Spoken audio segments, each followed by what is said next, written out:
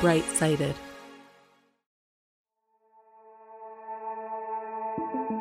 She went into this victim narcissism sort of thing. She apologized to the victims, but then said that she herself was a victim and that she wished that she had never met Jeffrey Epstein. And, she described him as a manipulative, cunning, and controlling man who fooled everyone in his orbit. She said she felt sorry for the pain that his victims experienced.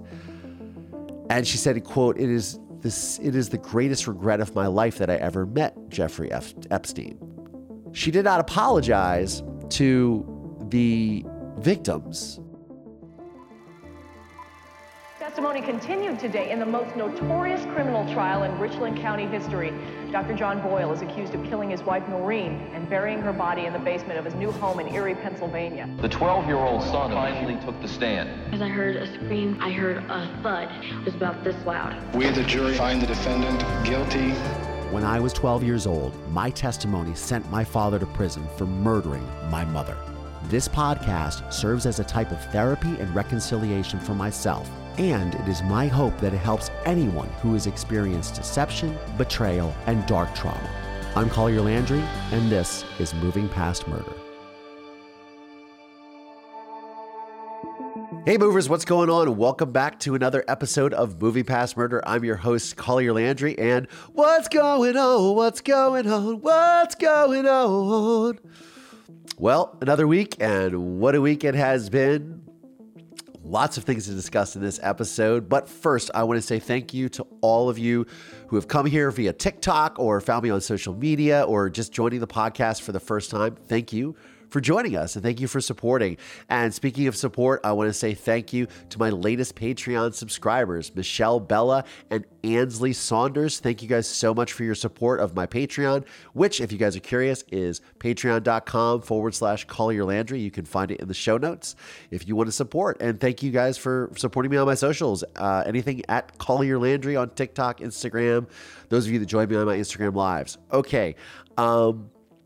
Wow. Yes. What a week it has been. There was a Supreme Court case. There was a couple of Supreme Court cases that were decided. And it's very crazy.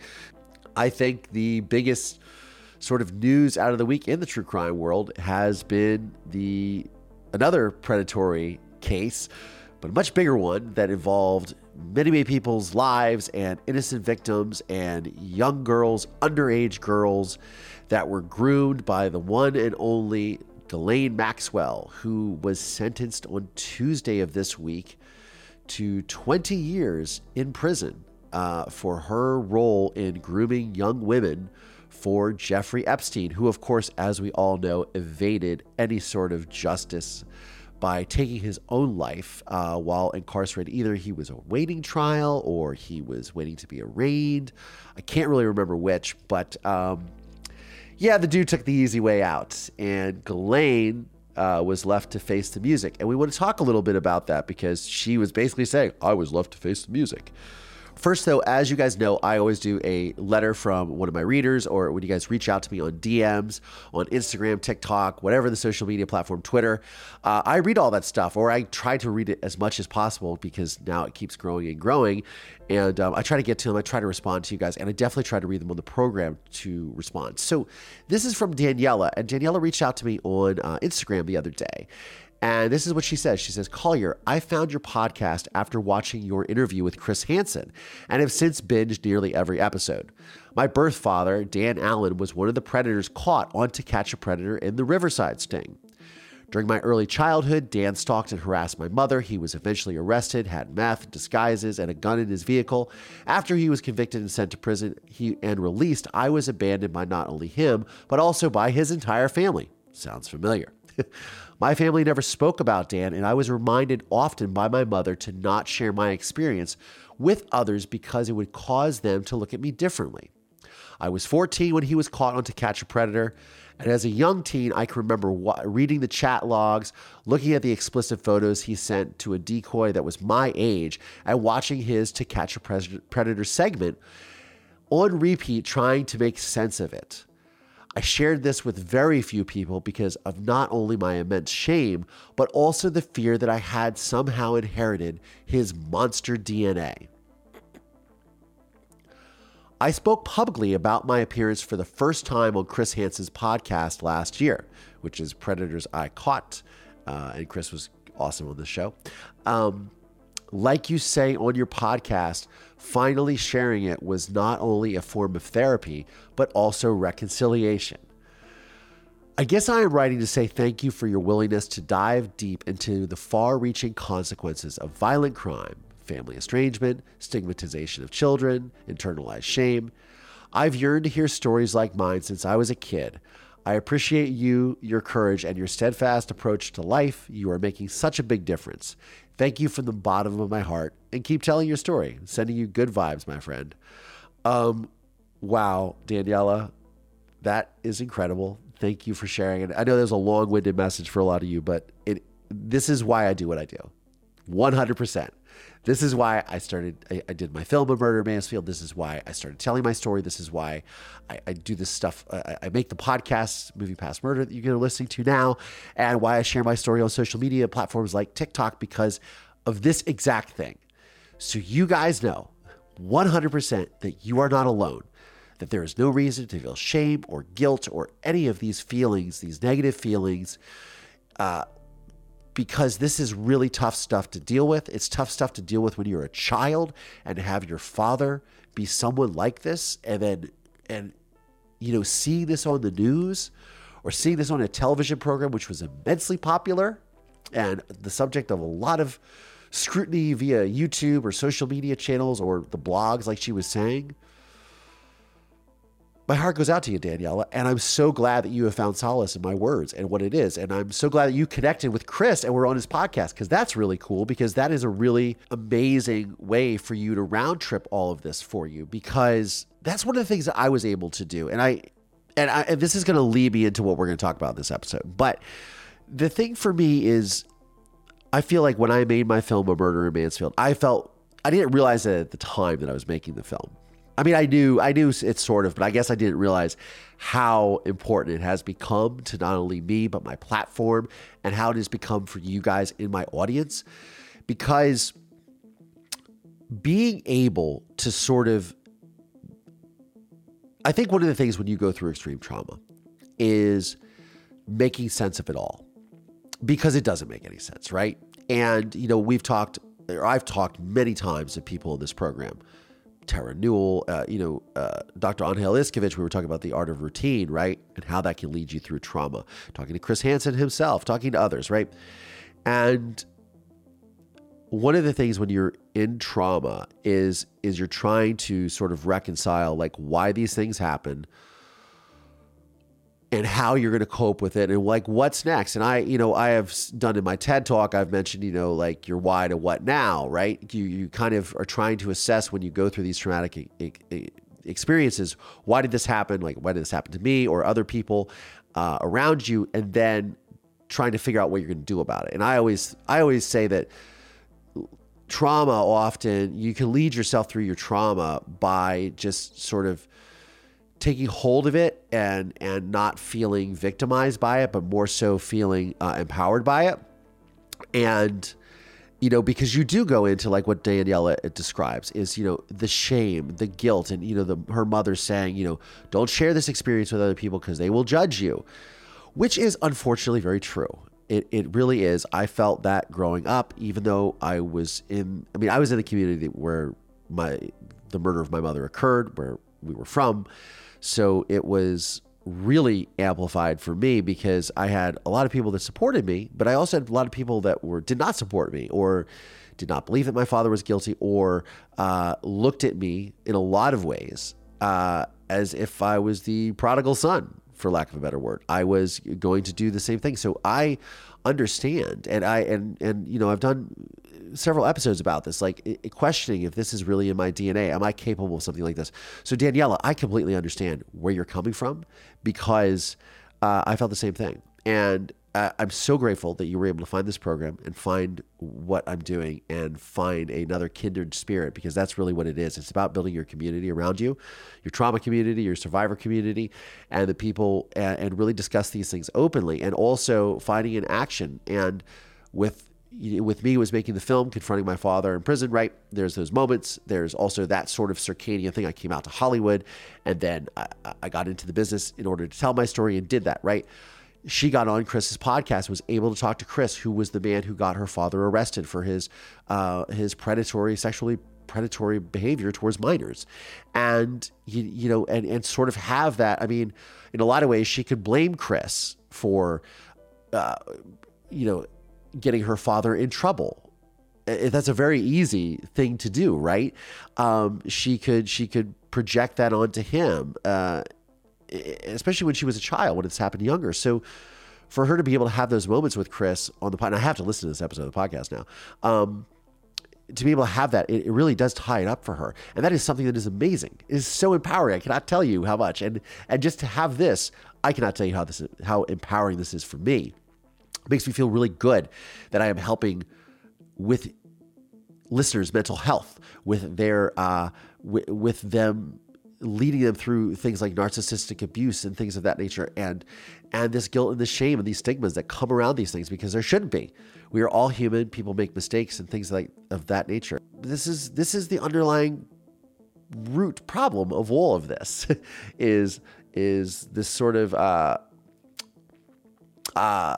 flying above, flying high in the face of the law, or the face of being indignant is really what it is. It's this sort of indignance that a lot of these people have when they're caught. Instead of just saying, hey, look, I did wrong, let's fix this, they kind of double down. When you double down on your badness, that makes it worse, because then it shows that you don't really think that what you did was wrong. I mean, my father has done that. My father, being a sociopath and a narcissist, right? Now, he has not been properly diagnosed. And look, I am not a psychologist, but I have just been dealing with this my entire life. So I speak from experience, as you all know. But when you double down or you're defensive and you're like, a lot of the times these people don't think that what they did was wrong. So they double down and it's like, oh, well, okay, now if I have to apologize, or I guess I did something wrong. But they really, at the fundamental core of what they're doing, they do not think that what they did was wrong. And this leads me into what I was going to say about Ghislaine Maxwell. So Ghislaine Maxwell this week was sentenced to 20 years in prison. The prosecution was like, I think they were shooting for like 30 or, I don't know, 19 to 50 years or 35 years or something. Like, it was a big number, and a justifiable number for sure, considering the collateral damage of her actions and that of Epstein's. But she ended up getting 20 years. And why I'm saying this is, obviously this is federal court. There's no cameras allowed in. There's no, it's only people listening. They can recount what they've heard. But apparently, Ghislaine, before she was sentenced, went up into like the little booth, which is now like all covered in plexiglass because of COVID and things like that. But basically said, in a nutshell, from what I have read online and from what I have heard, is she went into this victim narcissism sort of thing. She apologized to the victims, but then said that she herself was a victim, and that she wished that she had never met Jeffrey Epstein. And, she described him as a manipulative, cunning, and controlling man who fooled everyone in his orbit. She said she said she felt sorry for the pain that his victims experienced. And she said, quote, it is the greatest regret of my life that I ever met Jeffrey Epstein. Hey, it's Kaylee Cuoco for Priceline. Ready to go to your happy place for a happy price? Well, why didn't you say so? Just download the Priceline app right now and save up to 60% on hotels. So whether it's Cousin Kevin's Kazoo Concert in Kansas City, go Kevin, or Becky's Bachelorette Bash in Bermuda, you never have to miss a trip ever again. So download the Priceline app today. Your savings are waiting. Go to your happy place for a happy price. Go to your happy price, Priceline. Okay, She said she was sorry for the pain that his victims experienced. She did not apologize to the victims, like this Annie Farmer, who has been one of these leaders, I believe, in the Epstein case, who was one of the original people to come forward. I believe her younger sister was also groomed by Ghislaine Maxwell and abused by Epstein and his cronies. She had one of the courage to really, because again, a lot of these victims felt a lot of guilt and shame, which is not their fault. And when you are being groomed and when you are being manipulated by these people and you're being gaslit, you are being coerced and controlled by them. And it's don't tell anybody. It's, oh, this is good. And for those of you that don't really know, and I would say that I haven't been groomed, but I have actually when I think about it, because even though I'm not a victim of sexual assault or sexual violence in that way from my father, I have had other abuses, but I think that the grooming, a lot of that took place after my father was in prison. As I read these letters, which all of you, when I read them on the podcast, you can hear just the sort of the grooming and then the guilt and all of these things. And, much of the content of his letters over almost a 30-year period have all trickled down to one thing, which is getting me to rescind my testimony against him because I was the key witness for the prosecution at 12 years old. And because I had led investigators to the discovery of my mother's body and those things. So I think that, he was always grooming me for that, because if I had ever come forward and said, you know what, look, I was coached, I was manipulated by the system. The prosecutor told me to say this. The detectives told me to say this. Dave Messmore, he would get out immediately. I mean, immediately as a couple of days, but he would be released from prison because that would be the crux of the case, right? So I believe that from a very young age, because I was sort of the crux of the case, right, that my father was grooming me to rescind my testimony. I mean, it's very apparent when you read the letters, when I read them to you guys on the show, when I read them on TikTok, it's very clear what he wants and what he wants me to do and his objective, right? So manipulating a young man whose mother you murdered is terrible, like a young child, and it's terrible. It's the lowest of the lowest, beyond the pale. So again, Ghislaine Maxwell going up there, not admitting her, not really taking ownership for her role in all of this, which is she was like the shill, or she wasn't like the shill. She was the shill for Epstein, his girlfriend. You can trust her. Oh, I'm on your side. Let me get you a purse. Let me get you some fancy dinners. And all these things are very attractive to a young person in society. They're attractive to anyone, really, but when you think about if you're a young person, when people are paying attention to you in a way that is very outside the norm, and you become very almost sexualized. I mean, obviously they were sexualized, but people are paying a lot of attention to you, and that's one of the things which I will talk about in another episode. But when I came to Los Angeles, I became a model. I quickly got myself in very good shape, and I kind of discovered this whole world of like, oh, there are a lot of people that are attracted to you, and it's a lot. It's overwhelming. And I was 23 years old at the time, not 14. And as a woman, and having people fawn over you and buy you gifts, I mean, it's a lot. Especially if you come from a broken background where you've never had anything like that. Often these people that are in these situations that are grooming the individuals for this predatory behavior to prey upon them, they do this to buy their trust and to earn their trust and to welcome you're part of the family. And then if you're part of the family, you're not going to tell what our little secrets are, right? And I mean, we all know the story. I mean, this is the history of pedophilia and of child molestations in the Catholic Church and through religion, and not religion per se, but in situations where people of power are exuding that power over other individuals. That's really at the core of this, and this is what it is. So to have Maxwell go up there and basically say that she is a victim just like everyone else is almost insulting. And the judge apparently saw it that way because the Department of Probation had recommended that she get between 15 and 17 years. And he said, no, 20. Or he or she, the judge, said 20 years. Obviously was not moved by Miss Maxwell's appeal to the court and decided to just say, no, I'll give you 20. Like you doubled down. You came up here. You didn't apologize. You doubled down.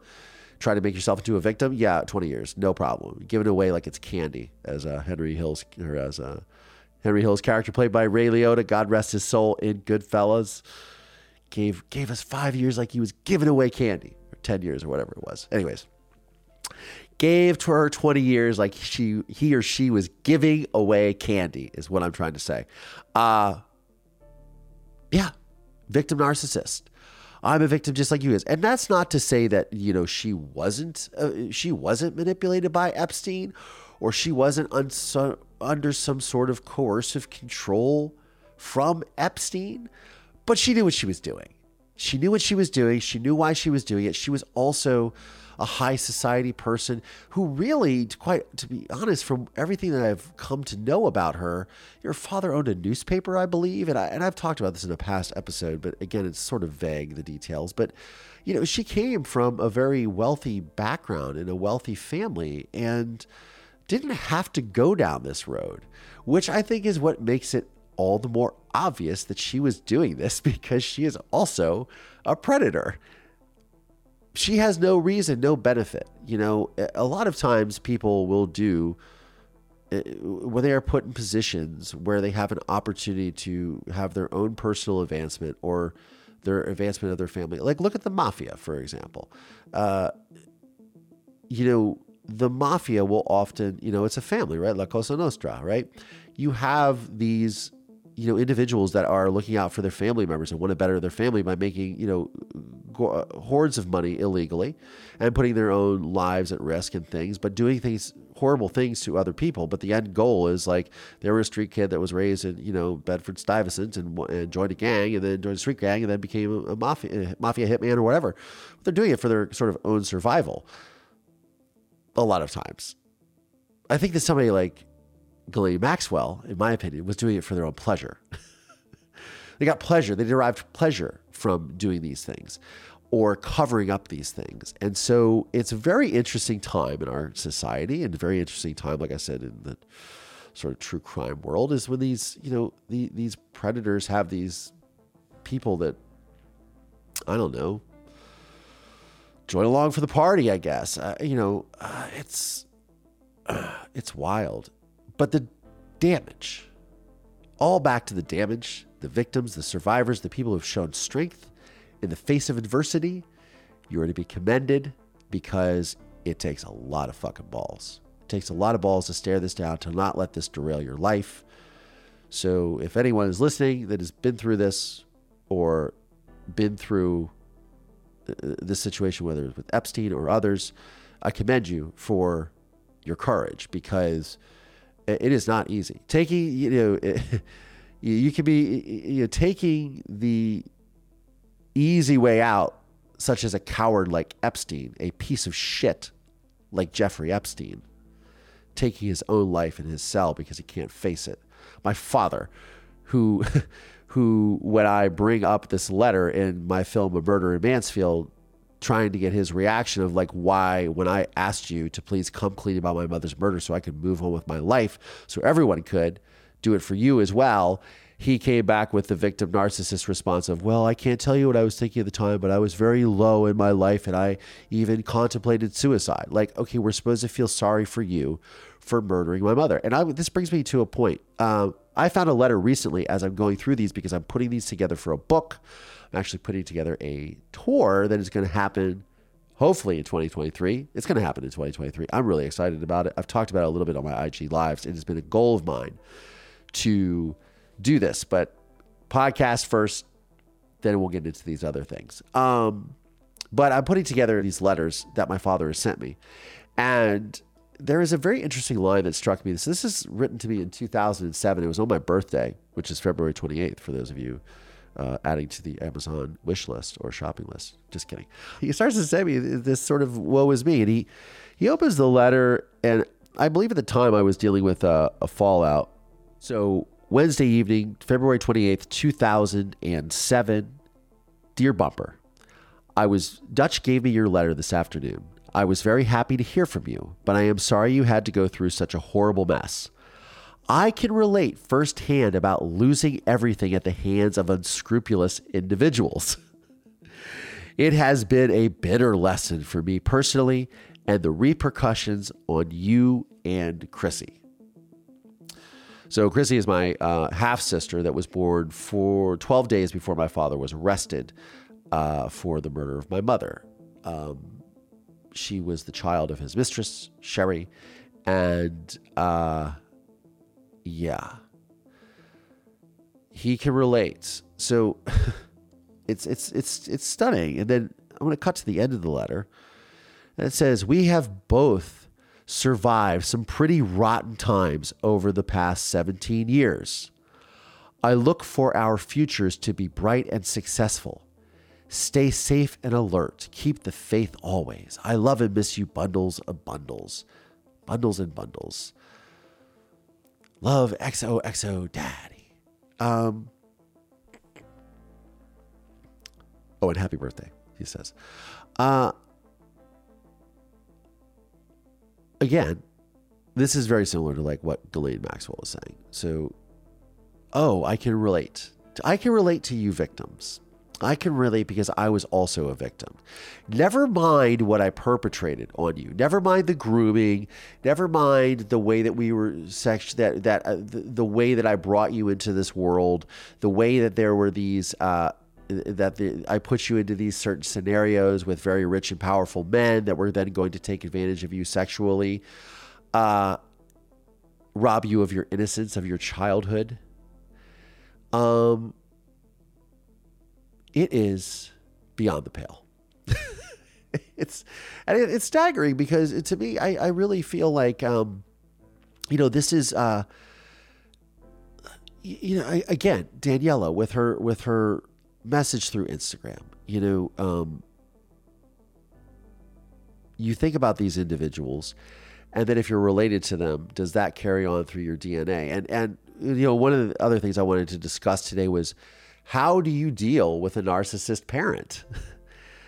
How do you deal when your parent is a narcissist and they put you through this type of trauma and they inflict this type of trauma on other people? That's the worst, is not only when you have a narcissistic parent that puts this trauma on you, but then puts trauma on other people and then tries to make it somehow relate back to you that you're in the same boat as them because of their absolutely horrific actions. And that's what my father did. That's what my father is trying to relate to me here.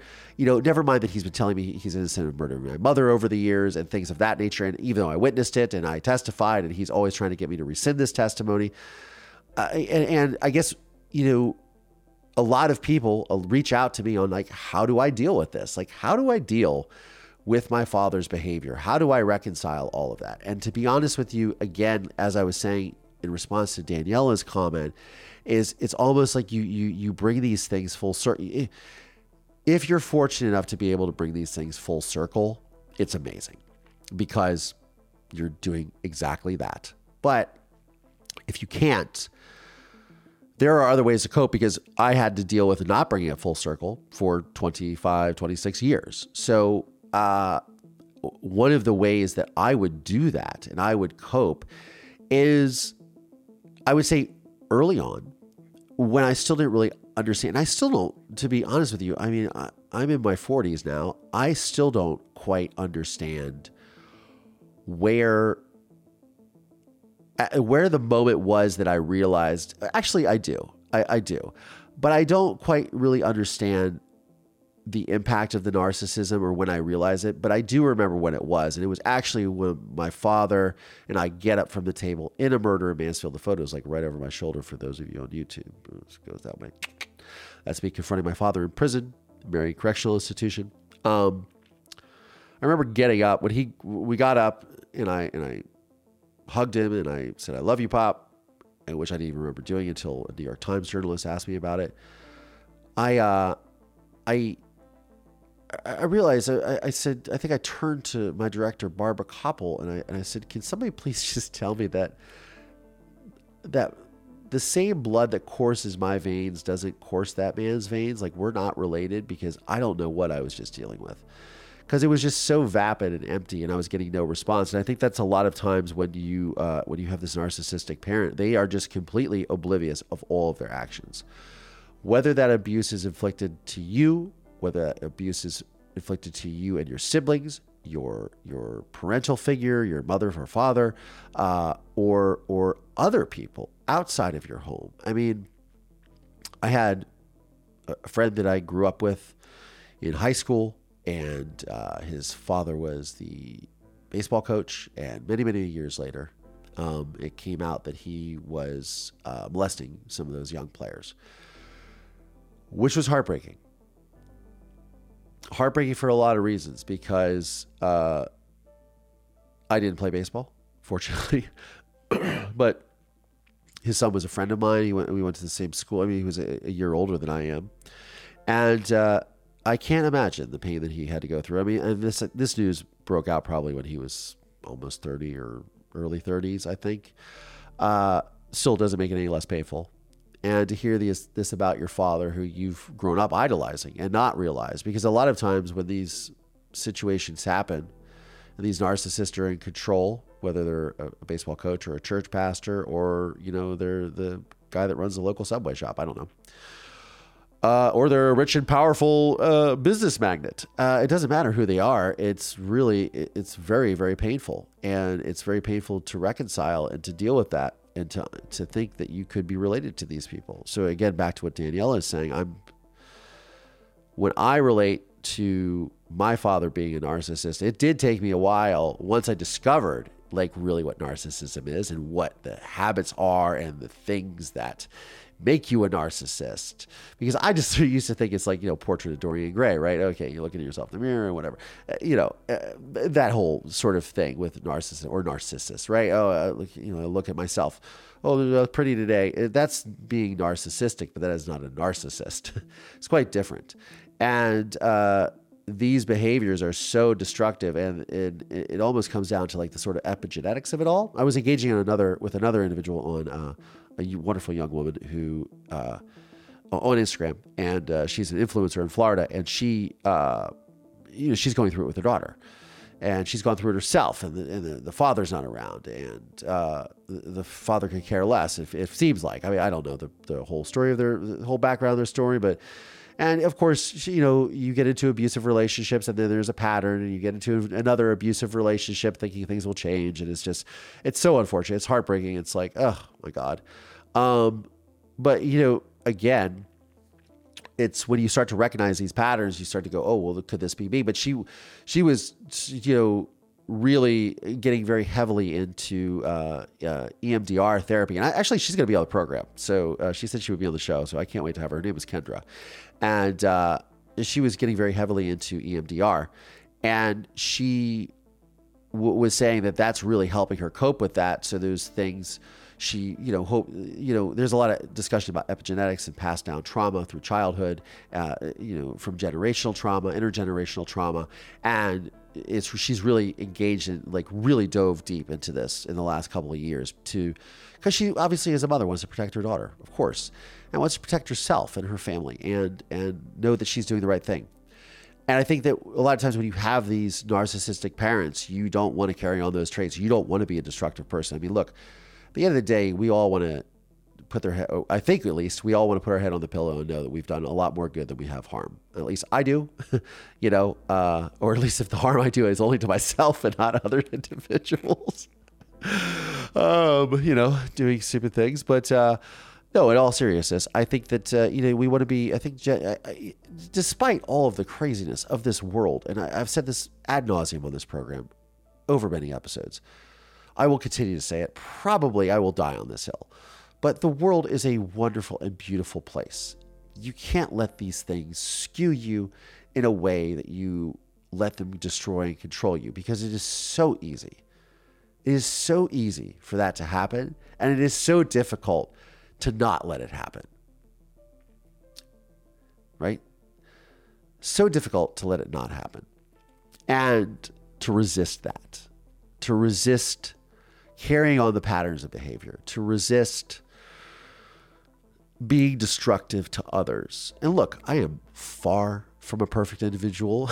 I am not on a soapbox here to say that I'm some perfect individual. I have made plenty of mistakes in my relationship, my romantic relationships, in life, my friendships in life, professional relationships. I am a human being. I am flawed to the core. I will continue to be flawed till the day I take my last breath. But I try my best to learn from experiences and to, again, do a lot more good than I do harm. I don't think narcissists feel that way because they don't think they're doing anything bad, as is the case with Ghislaine Maxwell, as is the case with these other individuals that are being called out to the carpet for their behavior over the years. People like, Harvey Weinstein, my father, like blaming my mother in a past episode, discussing, almost insinuating that my mother deserved to be killed or my mother got herself killed. It's always someone else's fault but their own. They're always blame casting and gaslighting. And you made me feel that you did this to me. So therefore, I had to react. I had to do... You dropped an egg on the floor, so I had to beat the living shit out of you. Like, it's always, they use these very minuscule behaviors to really justify their overt and complete destruction. And that is just the way of the narcissist. So for me, trying to reconcile that has taken a lifetime. And I'm still doing it every day. I just try not to repeat those behaviors that I've seen in my father. I try to learn from them and explore them and discuss them, as I do on this program, as I have done in the movie. I really do. And I'm in talk therapy too. I discuss these things with my therapist on a weekly basis. I use an app where I get my therapy from. And I talk to this individual every week and we discuss these things, amongst other things, mostly my failed romantic relationships. That's pretty much what we talk about. But we also talk about my father and my childhood. But in all seriousness, it takes a lifetime of work. It really is just doing the work. And it really is just showing up, being present, and saying, okay, I'm not going to be this individual. And I'm not going to let these individuals change me. I'm not going to let their absolutely abhorrent behavior change the person that I am at the fundamental core of who I am and what I stand for in this world and the mark that I want to leave on this world. I'm not going to let them do that. And that is the true definition of self-empowerment, of empowering yourself through these traumatic circumstances and coming out the other side. You got your cuts, you got your bruises, some scrapes, maybe broke a bone or two, but you survived. And kudos to those who have survived the chaos of Jeffrey Epstein and Ghislaine Maxwell, to those who have survived sexual assault in other ways or been the victims of predatory behavior, to those of you who have survived murder, to those of you who survived all of these horrible circumstances that are challenging in your life. I am here for all that to say you are loved, you are wonderful, and you are deserving of love. And I have a hard time telling myself that. As I said, I talk to my therapist every week about all of these constantly failed romantic relationships. What did I do wrong here? What did I do wrong there? Whatever. We all have our thing, but understand that you are capable of love, that you are worthy of love, that you are able to receive love. You are not too damaged to receive love. You got to be open to all of it. It is easier said than done. Absolutely. Absolutely. Easier said than done. But it is a lifetime's worth of work. But doing the work and sharing that work with others is exponentially rewarding, as it is for me on this program. But you know what? That's what I think.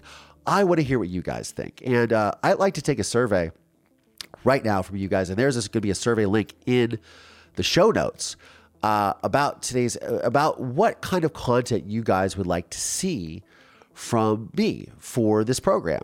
What things are really resonating with you? Is it when I talk about things like I did today and my own personal experiences and sort of rapping about what's going on in popular culture at the moment, right?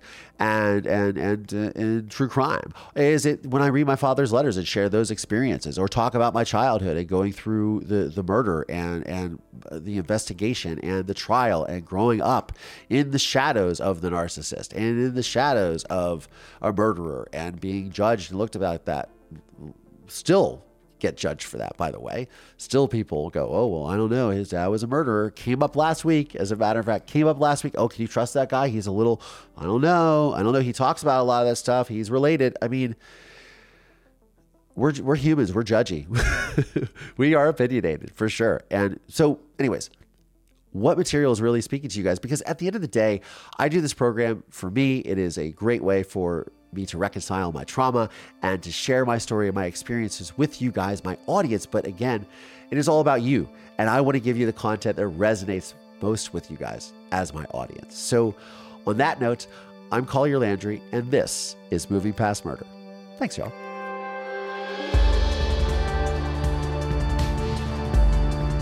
This podcast is made possible by support from listeners just like you. Please subscribe via Apple Podcasts, Spotify, Audible. Find us on YouTube, youtube.com/Collier Landry. The film A Murder in Mansfield is available on Investigation Discovery, Discovery Plus, and Amazon Prime Video.